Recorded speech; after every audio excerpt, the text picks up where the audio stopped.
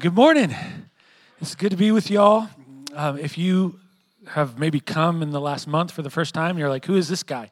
My name is Dave Adair. I'm one of the pastors here. I have the honor of serving as lead pastor here at Frontline Edmond. Frontline is one church with 5 congregations, and in August, I had the honor of preaching at some of the different front lines, and they send their love, Frontline Downtown, Shawnee, and South. I got to be with all those guys. And then my family and I got to take a vacation, some of our favorite places with some of our favorite people. We got to spend some time in Colorado, and it was beautiful, but we miss you all, and I'm happy to be back. I was here last week, but I'm really excited to get back into preaching, and we are in our second week of a series that, God willing, will last maybe 40 weeks as we explore together the book of 1 Corinthians. So, you know the play. I'm going to pray for you. You pray for me. We'll pray with one another, for one another, and then we're going to jump into the body of this letter. So let's pray together. Heavenly Father, I am so thankful to be here with my friends this day and this weekend where we really recognize rest. Just stop and remember that even in this moment, we're invited to rest in you. That your yoke is easy. Following you is a perfect fit for us. Your burden is light. So Spirit, we pray that you would help us be present, that the cares that we carried in, we cast on you, and the things that wait for us after this service is over, that we would trust you, that you're going to be there with us, come what may, and that in this moment, we can be with each other, with you, hearing your word, and expectant that you're in control and you have beautiful things to take hold of for our lives. And I pray for me personally that you would just in a real way help me point to you and serve my friends. We pray this, Jesus, in your name. God's people said, amen. This week, the scene that came to mind is a scene that is familiar to us. You've seen it in like a dozen war movies or episodes of television, or maybe you're somebody in here that's experienced it in real life. But it's that scene of a battlefield where somebody's laying on the battlefield and a soldier cries out, medic, cries out for help, that there is somebody on the ground, wounded, sick, that is in need of aid. I think this is a useful picture, a helpful picture to us as we begin to explore 1 Corinthians, to really grasp 1 Corinthians and understand the dynamics of what's happening. I think this is like a good illustration for us to keep before us. The church in Corinth, in a real way, is sick with sin. It's been wounded by the world. It's laying on the battlefield of life, and there's lots of stuff that is broken, lots of symptoms of sickness. It's a hot mess. It's a dumpster fire.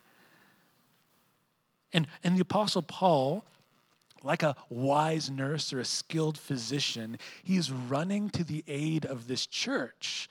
But the question is, like with everything that is going wrong, with like the multitude of things that are issues in this church, the question is like, where does Paul start? Where to begin? And as Paul assesses this church, there are so many things that are wrong that need attention, like widespread sexual immorality, false teaching specifically relating to the resurrection, getting drunk at the communion table, like worship gatherings that are so chaotic, there's just no order and nobody's benefiting at all. And that's just the tip of the iceberg. And so where would Paul even begin? And where Paul does begin is really, really meaningful and important for each of us to see. It's not where I would begin. I suspect it's not where any of us in our own wisdom would think to start. But Paul, in his wisdom, led by the Holy Spirit, intentionally starts in the only place to start. This week, I spoke with a few nurses, and one was a head nurse for an ICU unit, and she explained to me the importance of knowing the difference in a few things when you begin to treat a patient. And she introduced me to a few terms, and the terms are a primary problem and a symptomatic presentation. And as you treat a patient that has multiple things wrong, has sickness or wounds that are multifaceted, it's essential to discern between the primary problem versus a symptomatic presentation. Just as an extreme example, somebody might come into the hospital with a cough. And if it was just me, I'd say, well, take a cough drop, you're good, right? But maybe, just maybe, that is just a presenting symptom. And you need to get down to the root of the issue of the primary problem, which would be cancer of the lung. And a cough drop is going to do no good. See, Paul must start somewhere, and where he begins is with the primary problem that is a base problem, in fact, a root problem that in a real way, every other sick symptom of sin is related to in this church. And the issue that Paul starts with is disunity and division. And it's not a random starting place. He's inspired once again by the Holy Spirit, and in wisdom, he's starting with Corinth and with us, addressing the issue of division and disunity. And again, because it's a primary problem, it's related to every other aspect of brokenness. And so we're going to look at this text line by line, and we're going to look at it in 3 movements or 3 points. And so together, let's look at how Paul begins. And as he begins to address this primary problem, he begins, 1, with an appeal for unity. Look at these first verses. I appeal to you, Paul writes, I appeal to you, brothers, by the name of our Lord Jesus Christ, that all of you agree that there be no divisions among you, and that you be united in the same mind and the same judgment. I think it's helpful first to really lean into Paul's tone as he begins the body of this letter. I appeal to you, brothers. Appeal here, it's a word that carries this seriousness, this intensity. In Greek, it's parkaleo. And that is all through the New Testament, or parakaleo, and it means to urge or to beseech or to exhort, or most commonly, simply, it's translated beg. We went through the Gospel of Mark together, what was that, last year? And this term, this Greek term, appeared a lot, specifically in the context of somebody that had a severe problem or a real deadly disease that was coming to Jesus for healing. For example, Mark chapter 1, verse 40, then a man with leprosy came to Jesus and parkaleoed, begged, appealed him to be healed. So the same urgency that if we had leprosy and we came to the one man we had faith that could heal us, with that intensity, that urgency, that heart of begging and pleading for healing, that's the same heart Paul right now is carrying to this church in Corinth, and he's pleading with them. Pleading with them. Church in Corinth, I am begging you, is what Paul's carrying in his heart. But he's also pleading in urgency, and he's begging, but he's also rooted in deep love for this church. And we're going to see that there is just so much wrong, and yet what is consistent in Paul's heart, which is a reflection of the very heart of Jesus for this church, is that he has grace and mercy and love and care for this church. Brothers, could be translated brothers and sisters. Paul is appealing in the love of the family of God.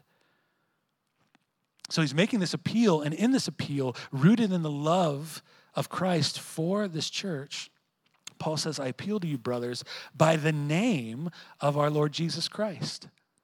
By the name of means in the authority in. So everything Paul has to say is rooted in the authority of Jesus. It's like a messenger that's coming with a sealed message from the king, who's simply reading the heart of the king to give a charge or direction. Paul is not sharing in this portion of Scripture something that's just important to Paul. This isn't his pet passion project or his hobby horse. Unity is not just a Paul thing. Paul is saying, hey, I'm coming actually with the very heart of God. I'm coming in the authority of Jesus. In the Gospels, the life and the ministry of Jesus, Jesus has a promise and a prayer regarding the church. And the promise is that he's going to build the church, and the very gates of hell, death itself, are not going to prevail or be able to stand against the church. That's the promise. The church will spread like wildfire across the globe and change it. It's going to be the kingdom of God experienced on the earth. God's primary means of bringing about his kingdom is people that he changes by grace, that he saves, that he makes his family. But there's a prayer also. And the prayer of Jesus regarding the church is the church would be unified. Before Jesus goes to the cross the night before, he prays this for the church. He prays this for us. This is John 17, verse 20. Jesus prays to his Father and says, I do not ask for these only, talking about the disciples that are with him in the moment. I do not ask for these only, but also for those who will believe in me through their word. If you're a follower of Jesus, that's you and me. He's praying for us in this moment. That they may all be one, just as you, Father, and are in me, and I in you, that they also may be in us, so that the world may believe that you have sent me. And Jesus expected church growth, but Jesus, in his high priestly prayer, before he walked and laid his life down freely on the cross, he prayed that the church would be unified. And that in that unity would be so glorious, it would shine like a light into the darkness of the world. And that people who do not know Jesus and the good news of who he is and what he's done would see the love and unity in the church and say, there is a God in heaven. I don't know what they believe. I don't know so much about that community of people, but I know that something's different, and if there is a God, they know him. That's the prayer of Jesus. So what does that unity look like? Well, Paul says that it looks like all of you agreeing that there would be no divisions among you, but that you would be united in the same mind and judgment. Agree here means literally to like speak the same things or say the same things. Historically, it's a term that was used to describe groups that were on the same page, that were free from fractions.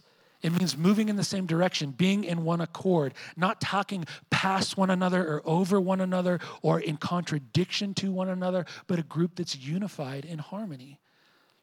When Paul says that there be no divisions, that word also translates to schisms, to gaps, to cracks, to fractures and factions.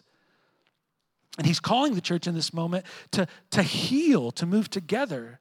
He's saying, hey, stop looking for an argument among the community of God. Stop looking for ways to be offended. Stop picking fights. Stop searching for ways to divide. Stop going about the work of breaking down. I have two boys. One is 10 and one is 3. And my daughters are here on the front row. They can attest to this, right? And my 10-year-old, he's really gifted and skilled at building. And that's been like a real gift for him for a long time. He was in on Lego like early, right? And he had a passion for building things, and that's kind of expanded at this point in his life. And he likes to build models, or sometimes he just takes random stuff in my tools and he builds something. It's great. He loves to build. My 3-year-old loves to destroy. He has the spiritual gift of decimation and destruction, right? To the great dismay of my 10-year-old, right? And so the 10-year-old goes about building things, and then the 3-year-old comes later and just destroys them. And that's okay for a 3-year-old because he's immature. It's not okay for a 23-year-old or a 33 or a 43 or a 53-year-old. And Paul is lovingly confronting this church who is filled with people who do not go about the mature thing in the family of God of building one another up, of building beautiful things, but like selfish toddlers who don't quite know how to engage, they go about in frustration breaking things down. And Paul's saying, hey, grow up, mature. Go about the work of building unity.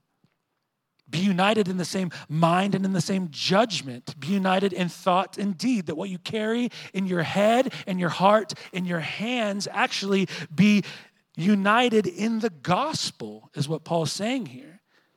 Hey, as you live with one another, you don't individually take your preferences and your opinions and your worldview, and you individually take what you hold dear and take the gospel and try to shape and form it to fit your preferences and your opinion and your worldview. But each of you together, you are shaped and formed by Jesus, who he is and what he's done. And your worldview, your preferences, your opinions are subjected to the kingdom and your king, or they're shaped and formed to follow the passions and directions of Christ. And it's important here to say Paul isn't calling for uniformity, where everybody looks exactly the same and thinks exactly the same about every little thing. It's not some creepy like Smallville thing where everybody just seems to be a clone of everybody else. That's not the beauty of the church. Paul's calling for something that's far more powerful, that we're united under Jesus in such a way, it's so intense that secondary things just have no power to divide, because the main thing, who Jesus is and what he's done and following him, is so very important to us. I came across a clip this week, and if I really would have thought about it, I would have had Christina and Hunter and Ryan come up and do this in person, but maybe for their benefit, I'm just going to show you a video of an illustration. It's like 20 seconds that actually, I think in a beautiful way, conveys what Paul is calling the church to, something richer than we might imagine. Let's watch this together.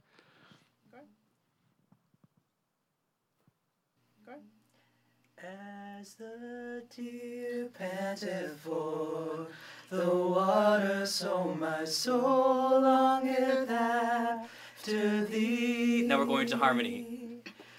You alone are my heart's desire, and I long to worship thee. That is beautiful, man. I feel like I should go to church. That guy said, I feel like I need to go to church, which is good. That's good, even on Labor Day weekend. That's just a simple illustration, but like sometimes we can think of church unity as being kind of like a simple thing. Maybe it's sentimentality, where it's like we just focus on really sweet things and not address divisions.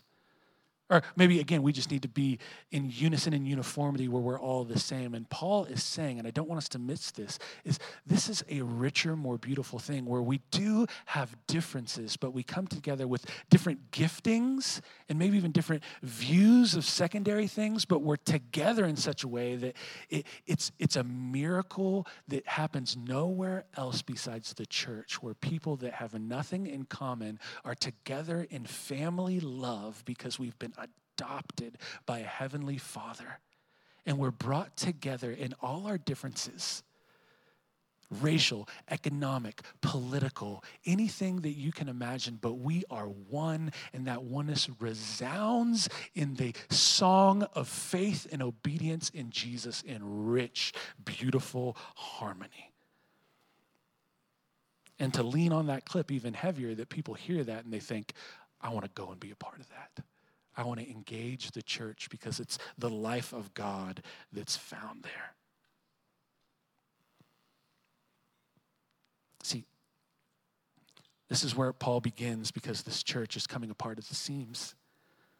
And they knew they had issues in Corinth. They had written a letter to Paul that Paul is writing to in response. They had sent for help in a real way. As they laid on that battlefield of life, they had called out for help and talked to Paul about disunity they had regarding their view of communion and their view of marriage and their view of spiritual gifts and their view of the resurrection. But they hadn't told Paul the whole story. Paul hears firsthand about deep divisions in this church. That leads us to the second thing we need to see, the obstacles to unity. Verse 11, Paul writes, "For it's been reported to me by Chloe's people that there's quarreling among you, my brothers. And what I mean is that each one of you says, I follow Paul, or I follow Apollos, or I follow Cephas, or I follow Christ." What's going on here? When Paul writes, it's been reported to me by Chloe's people that there's quarreling among you, the natural question is like, well, who's Chloe? What's going on? And best we can tell, theologians will say Chloe was this successful businesswoman, and she had her base of operations in the city of Ephesus, and that is where Paul is living at this time and the place from which he's writing this letter. So he's pastoring with the Ephesian church at this moment. But Chloe, in kind of her boss business empire, actually has dealings and business dealings going down in Corinth. So she sends some people for a season that work for her to Corinth to do some business. These people are Christians, and so they plug into the local church in Corinth. And then when they come back to Ephesus, they just straight up tattle to Paul about the hot mess that is happening. They're like, we got to talk to the Apostle Paul because this is messed up, right? So they come and they're like, hey, you need to write a letter because there's some things going on. There's some divisions, quarreling, infighting, disunity. And Paul says, as it's been reported to him, that this is really taking on a weird and bizarre form. Verse 12, Paul says, what I mean is that each one of you says, I follow Paul, or I follow Apollos, or I follow Cephas, or I follow Christ. So on the surface, this church is fighting and dividing over aligning themselves with different leaders. I follow Paul. There's this team Paul, this Paul contingent. And the Apostle Paul planted this church. And he's obviously like a brilliant theologian. The Apostle Paul wrote like 25% of the New Testament. Seems like a guy that you would want to be on his team, right? And so these people are loyal to and are identifying with Paul's leadership. And maybe that's perhaps because he is so rich in his theology. Maybe Team Paul were like the doctrine dorks and the Bible geeks of the church, right? And I love you doctrine dorks and Bible. We are so blessed by you, right? Like some of you, you write an email and you're like, hey, can we do a 52-week Sunday school Bible study of the book of Leviticus, exploring the sacrificial system of the temple, and that give us insight into the new covenantal implications of the atonement, and learn a little Greek on the side. And you're like, if you just got excited, you would be Team Paul. Right? And if you're like, I don't know what he just said, you would be in one of these other groups. But Team Paul, they have loyalty and affinity, and they have elevated the leadership of Paul, who planted this church, and theologians are going to tell us they probably really appreciated his deep and rich theological mind. And then we have the contingent that's like, I follow Apollos. And when Paul left this church in Corinth to go do some more church planting and strengthening, Apollos came in as like the second leader, the second pastor of this church. And what we know about Apollos from the New Testament is that this dude could preach the paint off the walls. Like he had a very popular podcast, right? But he wasn't quite as sharp theologically as Paul. We have instances in Scripture where some church leaders pull Apollos aside and they're like, yeah, you can dial it in a little bit here. That's not quite right, you know? But Team Apollos didn't care. They were like, man, this guy can preach. And under his leadership, the church is blowing up. And if we're honest, like, Paul's preaching is boring. And Paul said that even about this church in 2 Corinthians, I believe chapter 10, that people in this church would say that Paul's writing is really strong and fire, but his preaching is weak and boring. Exhibit A is Acts 20, when Paul is preaching and a young man, a boy, is so bored he falls out a window and dies. And then Paul goes outside and raises him from the dead and then preaches the rest of the night into the morning, to which you would be like, Paul, read the room, right? You know, like, your preaching just killed somebody, but then you turned it around and raised him from the dead. Wrap it up, end with the resurrection. But Paul preached, the boy's probably like, still? You killed me once, and now I have to sit here until dawn and listen to you? But Paul had a reputation of not being the most exciting preacher, and Team Apollos is like, man, this guy is captivating, he's insightful, and under his leadership, the church is growing. And then we have another group that's Team Cephas. Cephas is the Aramaic of Peter. And theologians tell us that probably some point in time, the Apostle Peter with his family visits this church, ministers there for a season, and does some ministry, baptizes some people, and you have a group that's like, hey, we're Team Peter. This guy walked with Jesus. This guy walked with Jesus on water, right?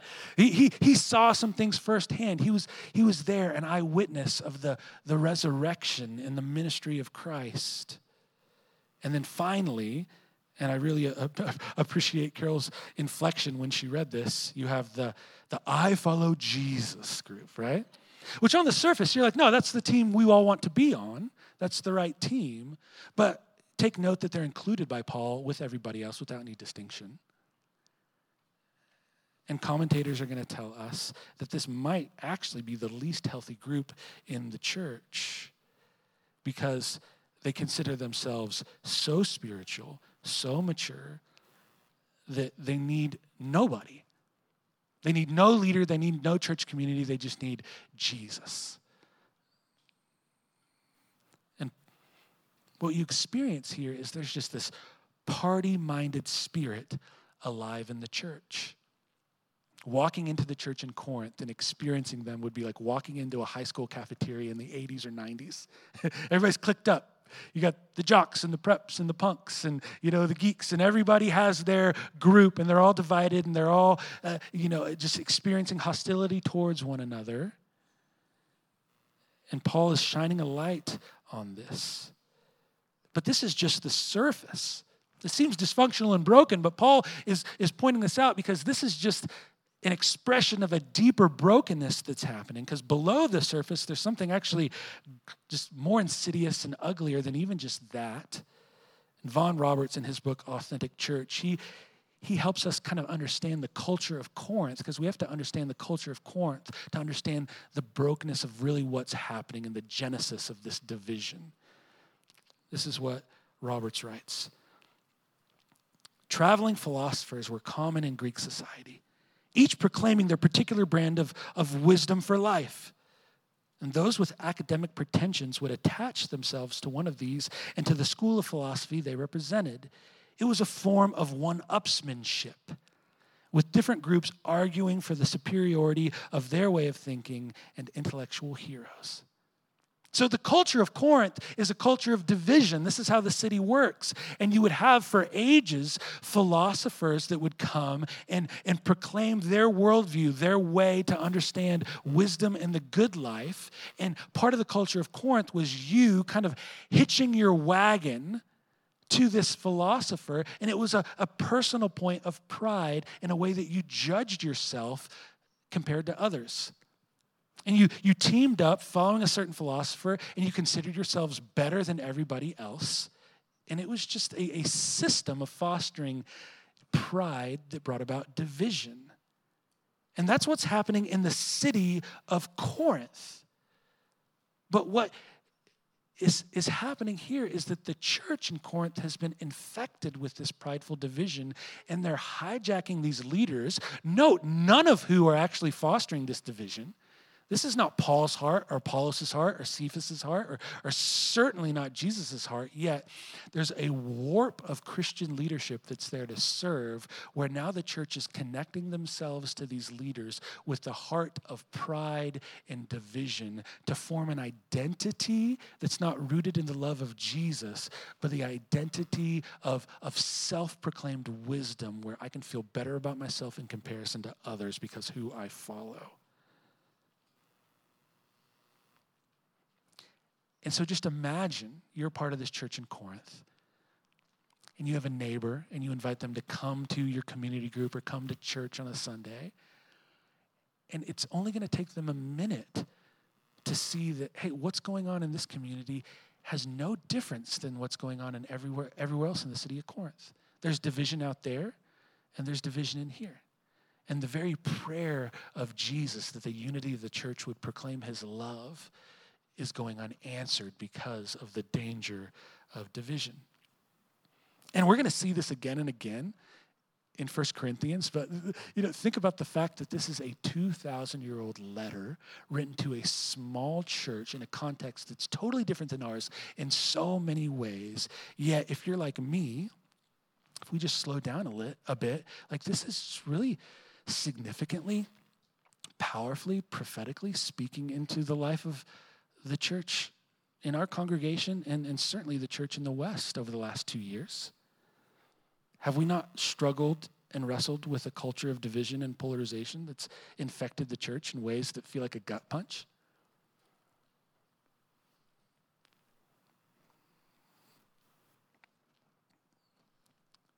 There are people who 3 years ago we sat with in a hospital bed and held their hand for hours and prayed with them, shed tears together, and then because of an approach to exactly how we were going to wear a mask for a few months, we divided.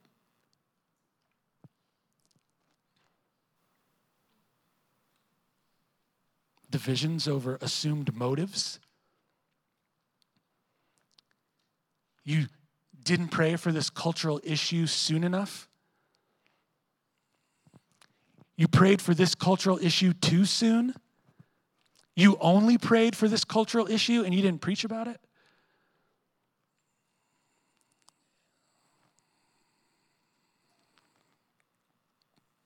When I've been reading this, just for me personally, Anna and I have a Jeep that we have a love-hate relationship with. And the Jeep always has check engine lights that come on. And I was just thinking of my own personal check engine lights.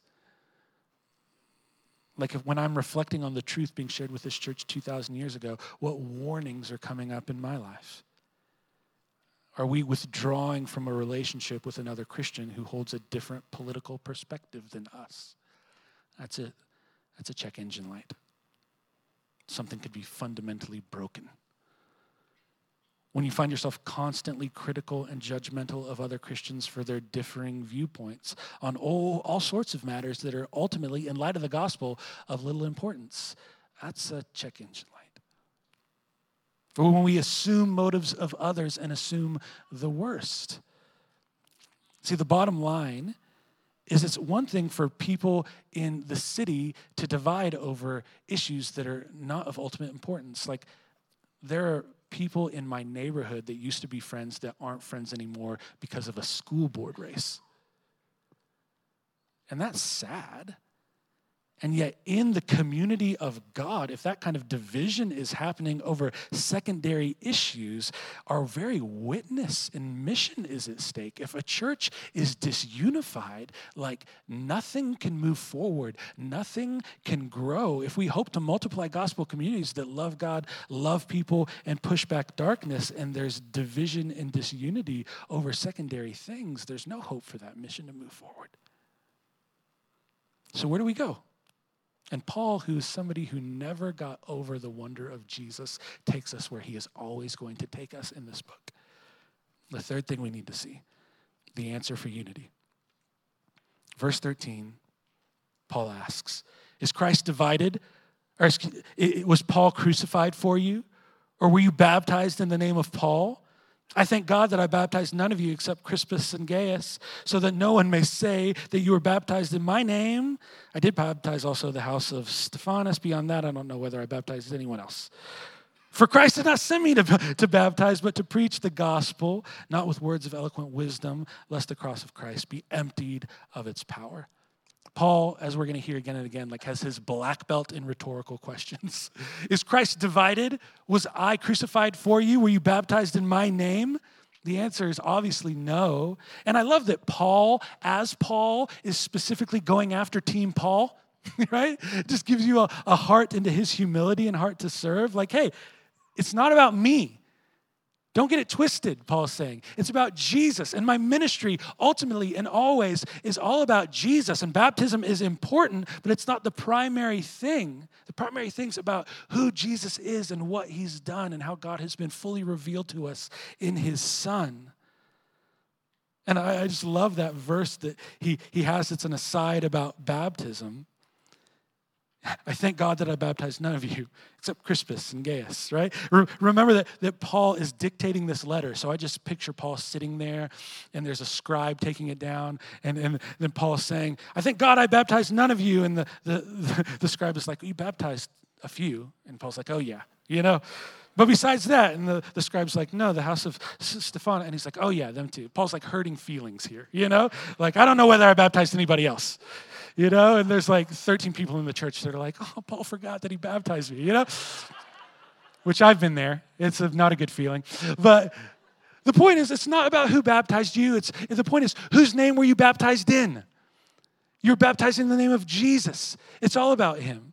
It's all about him and the hope for the church to be unified, to be healthy, to be actually a light of the love of God means that it's always about him. That's Paul's message.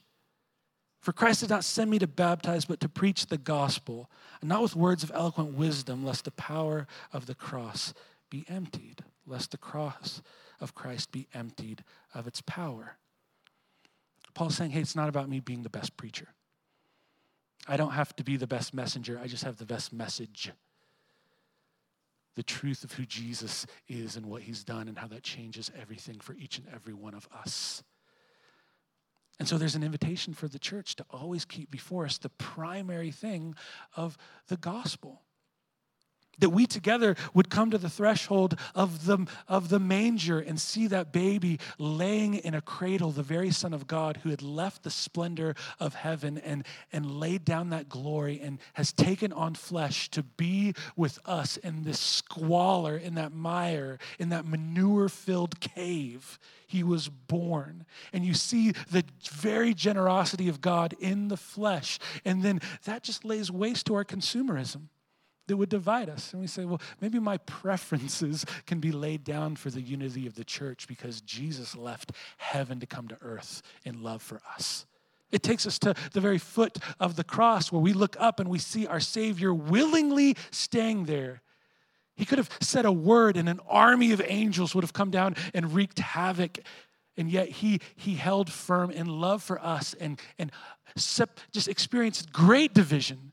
Division from honor and hung there naked. Division from comfort and experienced just the full facet of every pain one could endure. Division from the very presence of his heavenly Father for the first time as he experienced the weight of our sin. And when we see that love, doesn't that lay waste to our selfishness that would bring about division and disunity? And as we focus on the wonder of gospel, it takes us to the threshold of an empty tomb, where we in fear and wonder look at death being defeated and we take hold of a living Savior who is alive and building his kingdom and loving us even at this moment, praying for us. And we say, who can compare? No Peter, no Cephas, no Apollo. There's no leader who can compare because he's not just a leader, he's our very Lord and Savior. And we look at that life that we've received from him, the one who beat and defeated death and sin on our behalf. And we're invited to fight for the unity that is a gift from him, the very life we receive. And we want to reflect and build that life in one another. There are some things that are essential that we can't divide over. Who Jesus is and what he's done, his divinity, that he's the very Son of God, the Savior of the world. That's a primary thing. Scripture, it's God's perfect word. That's a primary thing. The reality of the Spirit's work in and through the church today, that's a primary thing. But there are countless secondary things that might be important, but they are not nearly important enough to divide us as the family of God. Amen? Let's stand and pray.